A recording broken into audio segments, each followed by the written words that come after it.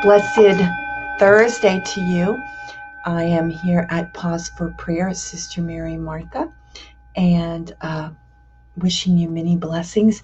The question for us today is, what exactly does the wedding garment symbolize in today's gospel? From Matthew chapter 22, 1 through 14. So we're looking at that today. We're also thanking God because it is the memorial of Saint Bernard, or Bernard, however you like to pronounce his name.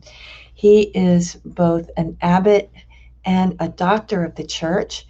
It is also the foundation day, or in Latin, Dies Natalis, the day of birth of the Pauline family. And so I give great thanks to God that Blessed James Alberione, founder of the Pauline family, started us with the Society of St. Paul on this day. And from there, it's the Society of St. Paul, the Daughters of St. Paul, the Sister Disciples of Jesus, of the Divine Master, the Sisters of the Good Shepherd for pastoral work, the Sisters of the Queen of Apostles for vocation work. Those are the 5 institutes.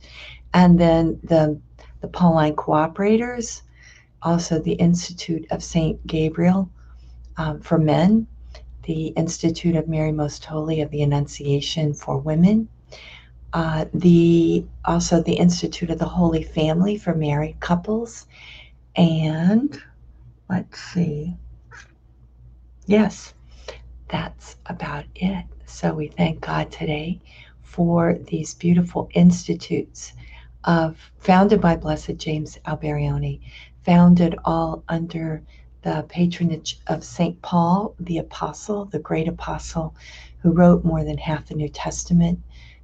All of these institutes deeply rooted in Jesus, the Eucharist, and in sharing the good news of the gospel with the world today in various ways, through various means, but all united as one family, and an inspiration from God for Blessed James. We read the gospel today and we listen with open hearts. Jesus again, in reply, spoke to the chief priest and the elders of the people in parables, saying, "The kingdom of heaven may be likened to a king who gave a wedding feast for his son.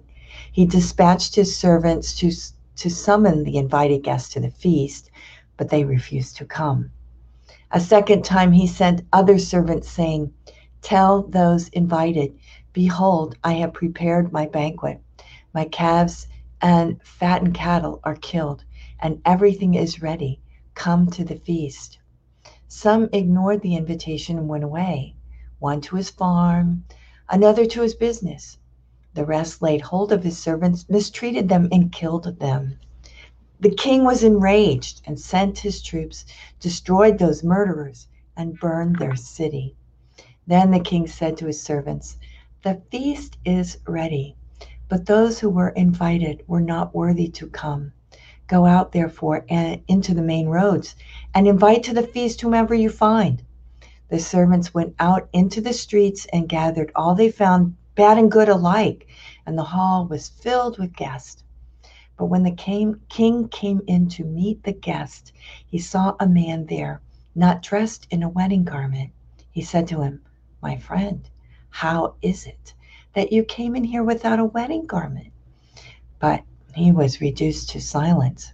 Then the king said to his attendants, 'Bind his hands and feet and cast him into the darkness outside, where there will be wailing and grinding of teeth. Many are invited, but few are chosen.'" The Gospel of the Lord. Praise to you, Lord Jesus Christ. So what is this wedding garment? There are different ways to pray about this and look at it, but one way is to consider the wedding garment as the gift of faith. God invites us and gives us the gift of faith, the gift of our baptism, and yet we need to nurture it. We need to do things that help faith grow, we need to pray. We need to go to the sacraments, especially confession, communion. We need to attend, really pray, and really participate, fully engage in Mass. Um, Other things that help our faith grow, the reading of Scripture, um, little meetings like this with different people of the Catholic faith that help you grow in your faith and help you connect your life, whatever it is, your work life, your family life, to faith, and help faith speak to that life so as to nurture it in God, because we're made for God. We're not made for here. Heaven is our home. And so to to to wear the wedding garment, to have the wedding garment, to live the wedding garment is to live our faith. So we pray for that today. Pray for all of you. And I ask you to thank God, join me in thanking God for the gift of the Pauline family, and grateful for our celebration all over the world today, in gratitude to God. And if if you would like to help the Pauline, our Daughters of St. Paul here in Metairie, we're one branch, uh, and one small community. There's 3 of us here. We're getting a new sister today, and we will have also, and her name is Sister Andrea. Please keep her in your prayers. She's on route now. And we're also going to be having a novice with us for her apostolic experience, Sister Allison, who will be joining us. So if you would like to help, there's pauline.org/share gifts, or our this is where we are, our regular snail mail or email address too, if you need something or you have questions or whatever you want to connect. So thank you so much for joining me. Let's pray our offering of this day. Divine Heart of Jesus, I offer you through the Immaculate Heart of Mary, Mother of the Church, in union with the Eucharistic sacrifice, my prayers, my actions, my joys and sufferings of this day in reparation for sins and for the salvation of all men and women, according to the special intentions of our Holy Father, Pope Francis, in the grace of the Holy Spirit, for the glory of the Heavenly Father. And we pray for vocations. O Jesus, eternal shepherd of our souls, send good laborers into your harvest. We ask God's blessing on all of us, in the name of the Father, and the Son, and the Holy Spirit. Amen. Thanks for joining me.